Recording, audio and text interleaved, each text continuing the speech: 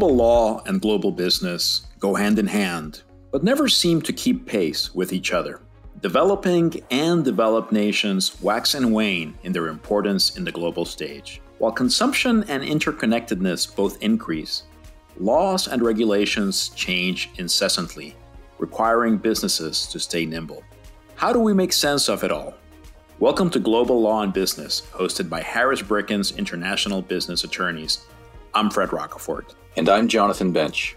Every week, we take a targeted look at legal and economic developments in locales around the world as we try to decipher global trends in law and business with the help of international experts. We cover continents, countries, regimes, governance, finance, legal developments, and whatever is trending on Twitter. We cover the important, the seemingly unimportant, the relatively simple, and the complex. We hope you enjoy today's podcast. Please connect with us via email and social media to comment and suggest future topics and guests.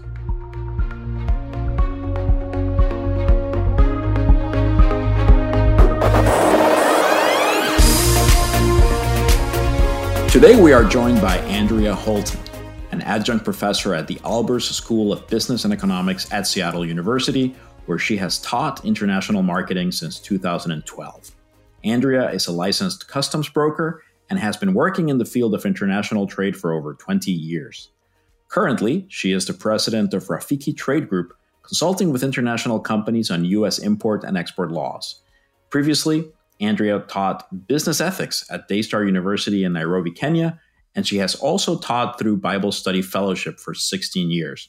She enjoys teaching and mentoring students to be excellent ethical leaders. Andrea holds an MBA from Seattle University, as well as a BA in Finance from Seattle Pacific University.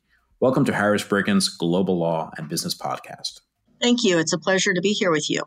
Andrea, welcome. We'd love to kick things off by asking you to describe your career trajectory. And could you please explain what a customs broker does for listeners who might be unfamiliar with that? Sure, absolutely. I must say, when I first started school back in the late 80s, I really didn't know exactly what I wanted to do, but I wanted to do something in business and I wanted to do something with people and helping. And I started out as an accounting major and realized that I just could not be an accountant for the rest of my life. So I switched to finance and from there started into working with banking and then landed my first kind of big job with a Japanese import-export company. And that's really where it all started. The company was Pakmaru, which is a subsidiary of the second largest seafood company in Japan, Toyo Suisan Kaisha. And I worked for them for several years. And during that time, learned Japanese. I was the only woman and I was the only American in the office. So really was a part of that culture and got my MBA. And then realized that I was really drawn to teaching. And so with their support, I ended up taking what I thought would just be a year off to go teach and got a job at Daystar University in Nairobi, Kenya. And I taught there for about a year. And at the same time, on my off time, worked with an NGO, World Concern, doing project cost-based analysis. And during that time, I really was helping import-export. I was helping with cultural understanding. I was working with veterinarians and actually learning about goats and chickens and cows. And it was an amazing experience that I'm so thankful for. But when I came back to the States, I had a lot of other things going on, and I decided to put kind of the teaching thing on hold. And I started doing some consulting and ended up getting hired by Costco Wholesale to be their compliance manager and eventually director. And I was in charge of all import-export compliance for North America. And it was really during that time that I became a licensed customs broker and started fully developing my understanding of compliance and how it was working in the global trade environment. So Andrea, just for our listeners who might not be familiar with the role of a customs broker, could you tell us a little bit about what a broker does and how their functions differ from, say, customs attorney or other trade professionals. And I'd like to point out that one of our colleagues took the exam last week. So we're all anxiously waiting for her results to come through. Well, that's excellent. It is quite the exam. So it's being a federally licensed customs broker. You have to understand, the import and export regulations, the import regulations really. And when I took it, I think there was a 7% pass rate. So it is quite the exam. So hopefully she will do well. I'm sure she will. But being a licensed customs broker, it gives you the authority to import and export product over the borders of the U.S. So you have to be an American citizen in order to be a licensed customs broker, and you have to have a very thorough understanding of all of the codes and laws. It doesn't mean I can't go into a courtroom. I could be a witness, but being a customs broker, it also allows you to petition the government on behalf of an importer to change a classification. And I'll probably talk about that more fully, but every item that's brought into or out of the U.S. has a 10-digit classification code, and that code determines the duty rate or other laws and regulations that would apply to that product, including, we're going to be talking about dumping and anti-dumping, I think, later. But you have to have a thorough understanding of classification, of different trade agreements, and how to get that product in and out of the country successfully, efficiently, and compliantly. We'll be coming back to trade issues later in the podcast, but before we do that, given our interest in Africa, we've had a couple of guests already who have talked about different regions of Africa. We just have to ask you about your experience in Kenya. How was that experience, and what are your thoughts on where Kenya and perhaps the region, the continent more broadly, are heading? So I've always had a love of Africa, I would say, and so I was privileged to go. My first foray into Africa was in 1988 into South Africa, working to abolish apartheid. We went in and we did a lot of training and cultural training down in South Africa, and that was a real privilege to be able to be a part of that. And so when I had the opportunity to go back to Kenya and teach, I really jumped on it. Africa is, it's amazing. The people are amazing. I love the culture and the feeling of community that is in Kenya. And I still feel like there's so much untapped potential. When I was there, it was, back in 98. So there was still, phones were very unreliable. Methods of payment were still very archaic. Super high crime. And, a lot's changed since then. For example, in 2019, Kenya's economic growth averaged, I believe, about 5.7%. It was one of the fastest growing economies in sub-Saharan Africa. And we're seeing increased economic expansion. There is a resilient, I would say, confidence that's happening in East Africa, especially right now. I think when the new constitution came into Kenya in 2010, a lot of things changed. There became a different type of judiciary and electoral body. And so I think a lot changed in 2010, and we're seeing the results of that now. Of course, we know with COVID that Kenya's been hit hard, as most of Africa has. There is, the supply and demand shocks. There's the interruption of the supply chain. We're seeing, I'm sure you're aware, the locust attacks, which started in early 2020. They affected many parts of Kenya, especially the Northeast. And it's had a negative impact on food security and growth of the agricultural sector. And so we're actually seeing the real GDP decelerate, which is just kind of heartbreaking, actually, to see this. But, I do believe that once a lot of this is under control, that we will see a bounce back. Because I think that, we know the World Bank is supporting Kenya's pandemic response and doing emergency funding. So I think that there's still a lot of good things that are on the horizon for them. So let's turn back to international trade. We do quite a bit of work at our firm involving the Section 301 tariffs, but it's really the first time that we've had a trade specialist on the podcast. Could you explain what the Section 301 tariffs are, why they were imposed on so many Chinese products, and then also what's the practical impact on U.S. companies and consumers? Do you think we can expect a change in policy in the aftermath of the November election under a Trump 2 or the Biden administration?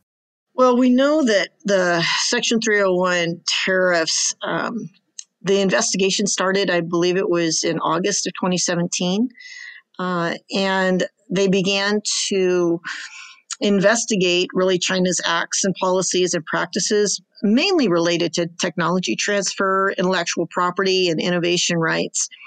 And then in March of 2018, the president issued his memorandum about whether or not they were going to increase it. And then, of course, we know that in 2018 they did. And there's 4 separate lists that came out. The first list came out. Now, these are lists of classification codes, and each classification code is related to a different type of product. So the first list came out. I believe it was worth about $34 billion in trade action, and the point of this was trying to basically put pressure on the Chinese government and on their policies related to these technology transfers and intellectual property. And then we saw another list come out because they didn't really see full compliance. And then the third list and then the fourth list come out. And we're seeing, so it's basically additional duty rates on top of current duty rates. So if you've got a product that's coming into the U.S. and its most favored nation duty rate is 10%, we're going to see in some of these lists an additional 15 to 25% duty on top of that 10%. So what ends up happening is it makes it very, very costly then to import that product. And, in some industries, the hope, I think, was to look more towards domestic production. But some of these things, we don't really have any domestic production anymore. So that's a huge issue. And I will say in March of 2020, they went into the list and they excluded medical care products that needed to be to address the COVID-19 outbreak. So they did take those products off the list and they were excluded from any additional duties. And the practical impact is just everything's more expensive. And of course, we know that these companies are passing along those costs to the consumer, making other products more expensive.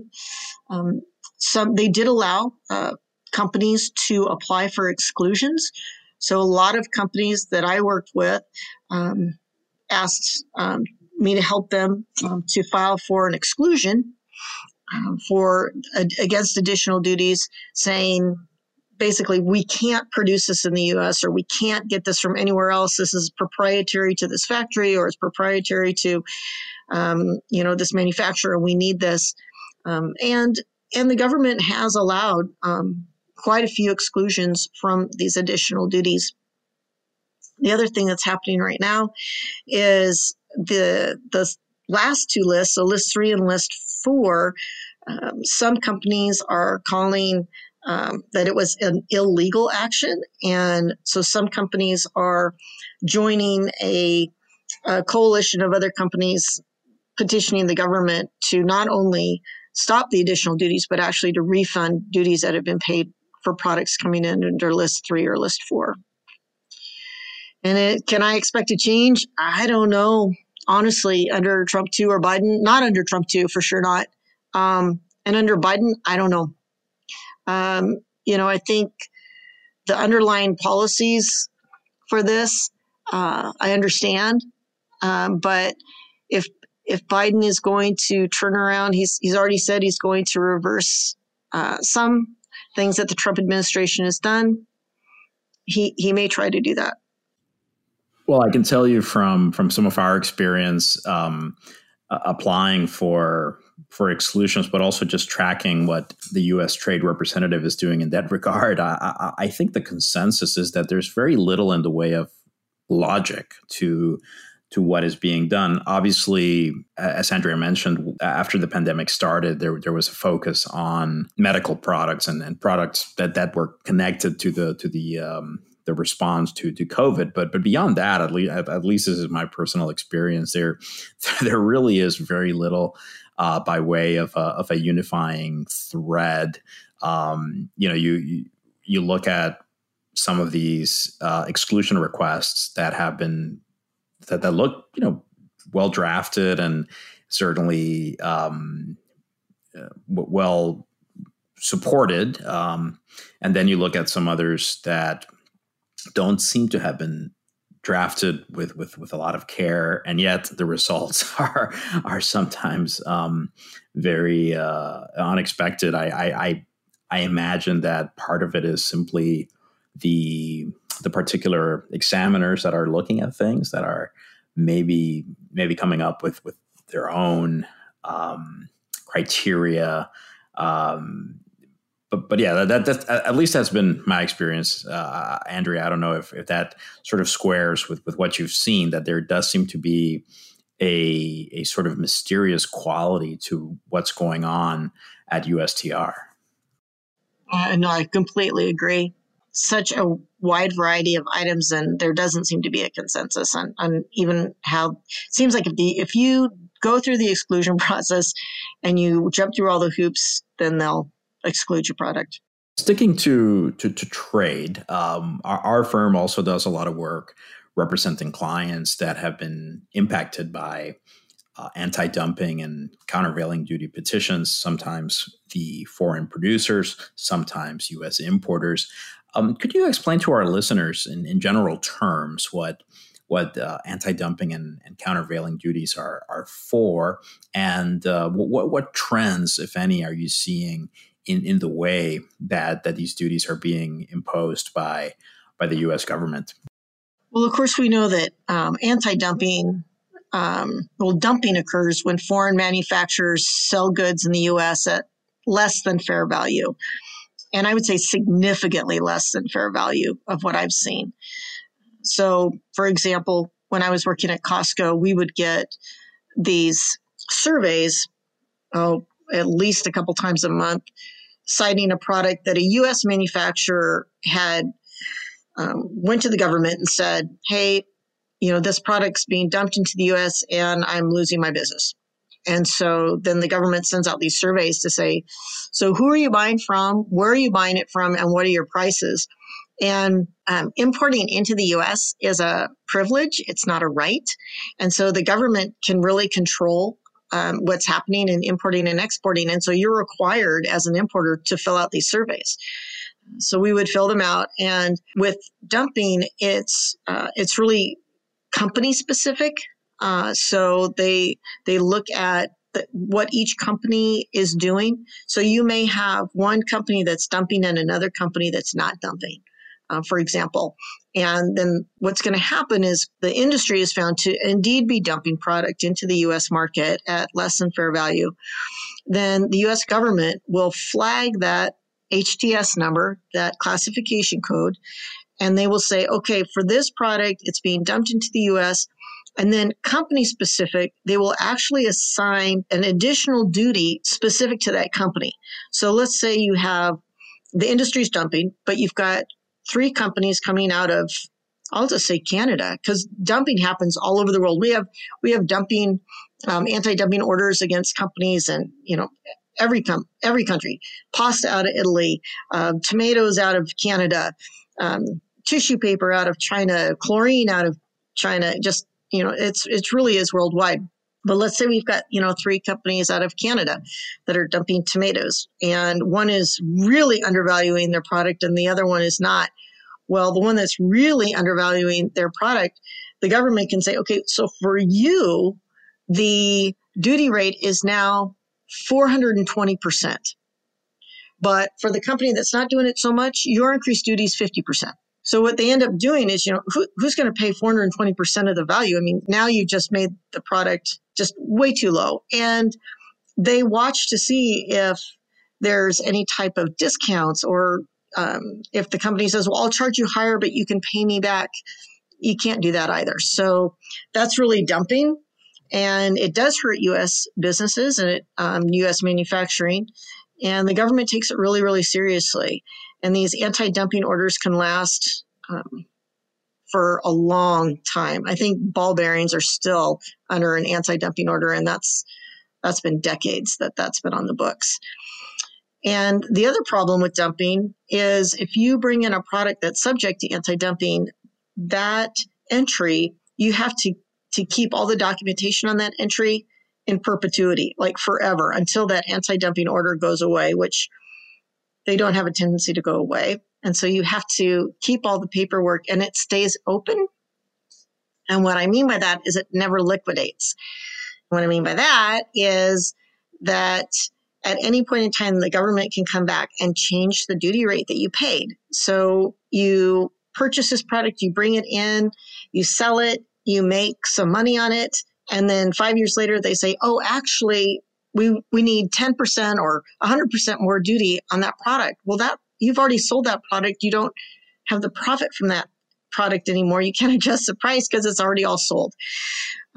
So I always talk with my clients and I really encourage them not to be the importer of record if there is a product that's subject to anti-dumping, because it's just really, really risky to have just that risk sitting out there that can come back and bite you later.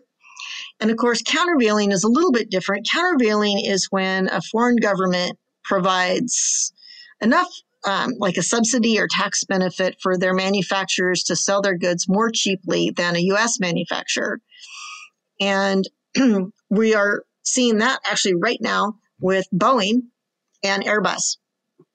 So we just saw on the news just this week about how the EU is talking about raising and doing countervailing for Boeing planes coming into Europe because the U.S. did that for Airbus planes coming into the U.S. So in both the situations of dumping and countervailing, it really leads to the foreign undercutting of U.S. manufacturers' prices, and it does hurt U.S. manufacturers. So countervailing duties are determined on a country-specific level because it's the governments that are supporting the manufacturers. So it really is more of a government and country-specific level. And the increase in duty rates is supposed to really counteract that subsidiary or foreign government assistance value. It's supposed to level the playing field. And the trends, especially under the Trump administration, we're seeing increased focus.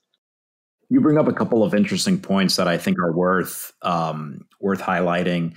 First of all, like as you said, the anti-dumping and countervailing duty orders really do cover a broad range of products and also countries of origin that really span the globe and are in no way limited to, let's say, quote unquote, trade adversaries of the U.S., Canada, for example, Mexico, countries which we have a healthy trade relationship without some of the issues associated with China in particular.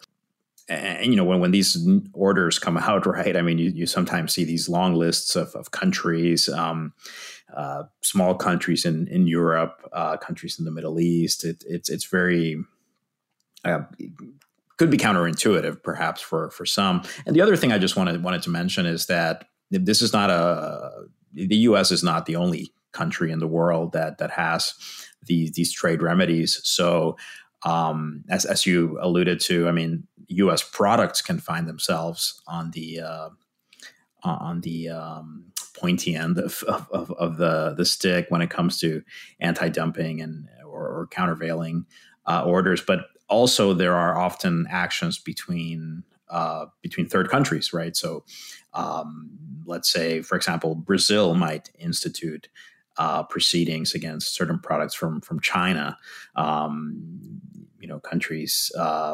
Countries in Europe, of course, can have these proceedings against third countries. So it's not a uniquely American phenomenon. Yeah, absolutely. I've got a side question now.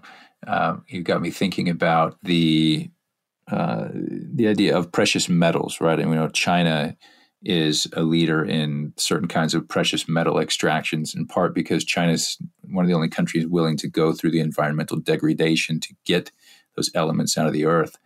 Do you think that that the tariffs or other trade related policies can be a mechanism to help other countries that want to step into that supply chain where China very much has a stranglehold on some of the key elements, for instance, that go into our ubiquitous technology products? I do. And the U.S. government also has, their GSP program. Of course, a lot of countries do, but with the the GSP, Generalized System of Preferences, it really is an aid program where if products are wholly mined or manufactured in a country that is a developing nation, oftentimes that product can be brought in duty-free. So Kenya is a member of GSP, and so we see quite a few products being brought in from Kenya under the GSP program. I think that could be a way by either using the GSP program or again, making the product coming out of China so expensive that then U.S. manufacturers are forced to look somewhere else. So sticking with China now, the issue of forced labor has been in the news quite a bit lately, especially involving workers from ethnic minorities. And it's really becoming probably the major sticking point now in the bilateral relationship between the U.S. and China. So in addition to the obvious human rights concerns, we've got implications for trade policy. Can you tell us about the response of the U.S. government and what additional actions might be taken against Chinese entities? Well, under Section 307 of the Tariff Act, it actually prohibits the importation of merchandise mined, produced, or manufactured wholly or in part in any foreign country by forced or indentured labor, including forced child labor. And so the government, when they find out about these things, that merchandise is immediately subject to exclusion or seizure. And it can lead to criminal investigation of the importer if the importer had any clue that this was happening. And so we are seeing this being a more focus of Customs and Border Protection right now. We are seeing more inquiries into it for sure. China's a little bit harder. I know that stevia was found in actually August of this year, bringing in imports made with forced labor out of China. And I believe CBP collected fines in excess of about a little over $500,000 from stevia. And then in 2019, out of China, it's called a withhold and release order, but it basically prevents merchandise from coming in. And this was from a group called the Hero Bast Group. They import garments, but they found out that they were being manufactured with prison labor in China. And so, those are a couple examples of China where the government's been able to, ascertain that indeed these products were being used with forced labor. And like I said, it really is becoming more of a focus for Customs and Border Protection right now. And if you go onto the CBP website, it's cbp.gov, it actually has information on companies in specific countries that have been found to use forced labor. So importers really need to do their due diligence and make sure they're not contracting with any of these manufacturers. They need to have boots on the ground. They need to have people that go out and check these factories and really confirm that their product is not being made with forced labor. Absolutely. This is a point that we try to drive home when we talk with our clients and just more broadly when we write about China on our blogs and through this podcast. As you pointed out, it's certainly an issue that is increasingly on CBP's radar, and I think many companies really underestimate the risks. They also underestimate the possible consequences. One very common reaction that companies have is to say, well, we're not manufacturing in Xinjiang, we're not there, or this is not going to be a problem. for us. And I mean, number one, as you pointed out, there are issues involving convict labor, which can which do transcend any particular location within China or any particular group, right? There have been instances of prison labor all over China. Also, the fact that it's not limited to factories in these hotspots. It's well documented that there are factories elsewhere in China that are quote unquote employing employees from Xinjiang at locations elsewhere. And moreover, even if the manufacturer with whom you're dealing appears to be clean, they're part of a larger supply chain, right? As a company, as a responsible company, you really have to look deeper into your supply chain and not just at that one factory with whom you're dealing, right? You have to look into where they are getting their components or parts. So definitely a very critical issue for American companies. So before we finish, we'd like to ask you for any recommendations that you might have for our listeners, whether something you've read or something you've listened to or something you're watching on Netflix, anything that you really think is worth sharing. We would welcome those recommendations. Well, I would say, kind of leaning on what we were just talking about, even with forced labor, things can happen that you don't see coming necessarily. So you have to exercise what Customs calls reasonable care. And that is making it very clear to all of your suppliers and manufacturers what your expectations are. And, there's CBP has some good documentation on their website. The USITC is where I go for all the anti-dumping, information. There are a lot of really good government websites out there that give a lot of information on the topics that we've covered. Going international and global, I really like the book Kiss, Bow, or Shake Hands. The author for that is Terry Morrison and Wayne Conaway. That's an excellent book. I would, highly recommend all of our importers and exporters of having a third party come in and conduct an import and export compliance audit. If you wait for the government, I was a part of an audit, a compliance audit from the government that lasted almost 2 years. And so making sure that you've got a really strong compliance program that's documented and that all the key players in the supply chain are in the loop, have annual training, and that you're listening to podcasts like this, that there's a lot of different resources. And you need to vet them, make sure that they're coming from a reliable place. But, just staying informed is so important.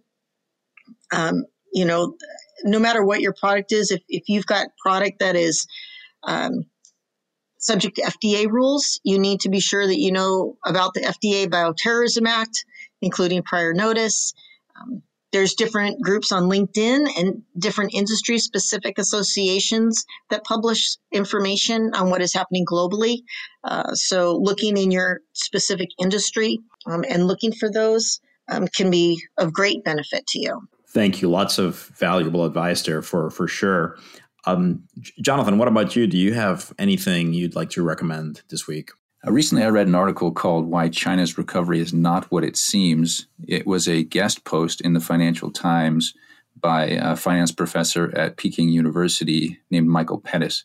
He's also a senior fellow at the Carnegie Tsinghua Center. And I actually saw a presentation by him when I was in law school at George Washington in my Chinese law class.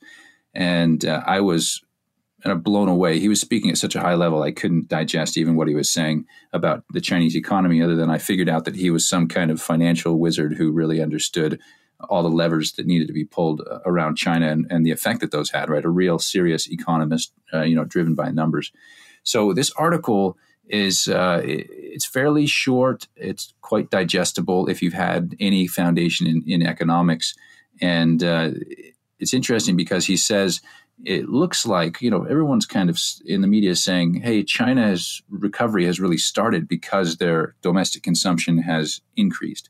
He says, but if you kind of overlay that domestic consumption with the amount of domestic industrial production, you can see that these retail sales are just being boosted by domestic production, not actually by real real organic domestic consumption. And he says the only way that China is really going to recover is if they get back to real domestic consumption. And really what we've talked about quite a bit on the blog is that the only way that China survives the trade war or anything at all is to offset the losses, the international export losses by domestic consumption. And it's not clear that that's even possible because of China's demographic downward trend and the way that Chinese consumers like to save more than they like to spend as a general rule. So very interesting. I don't consider myself an economist, but I like to dabble and appreciate other experts who understand how economies work. So I recommend that article. Fred, what do you have for us? I'd like to recommend a foreign policy piece. Title is Beijing Believes Trump is Accelerating American Decline. So I'm sticking with the China theme. This was published yesterday, October 12th, and the author is Rush Doshi. Basically, as the title suggests, the article is about the Chinese government's perception of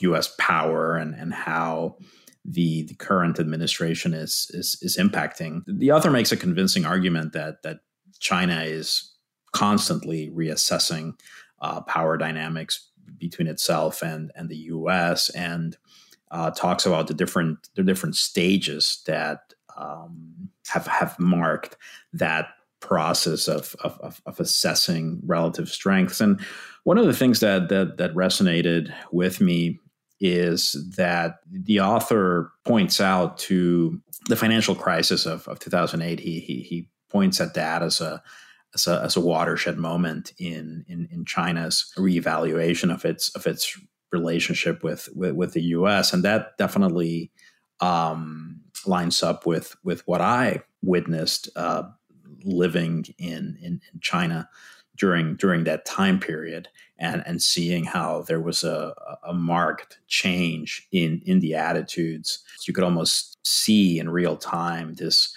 move away from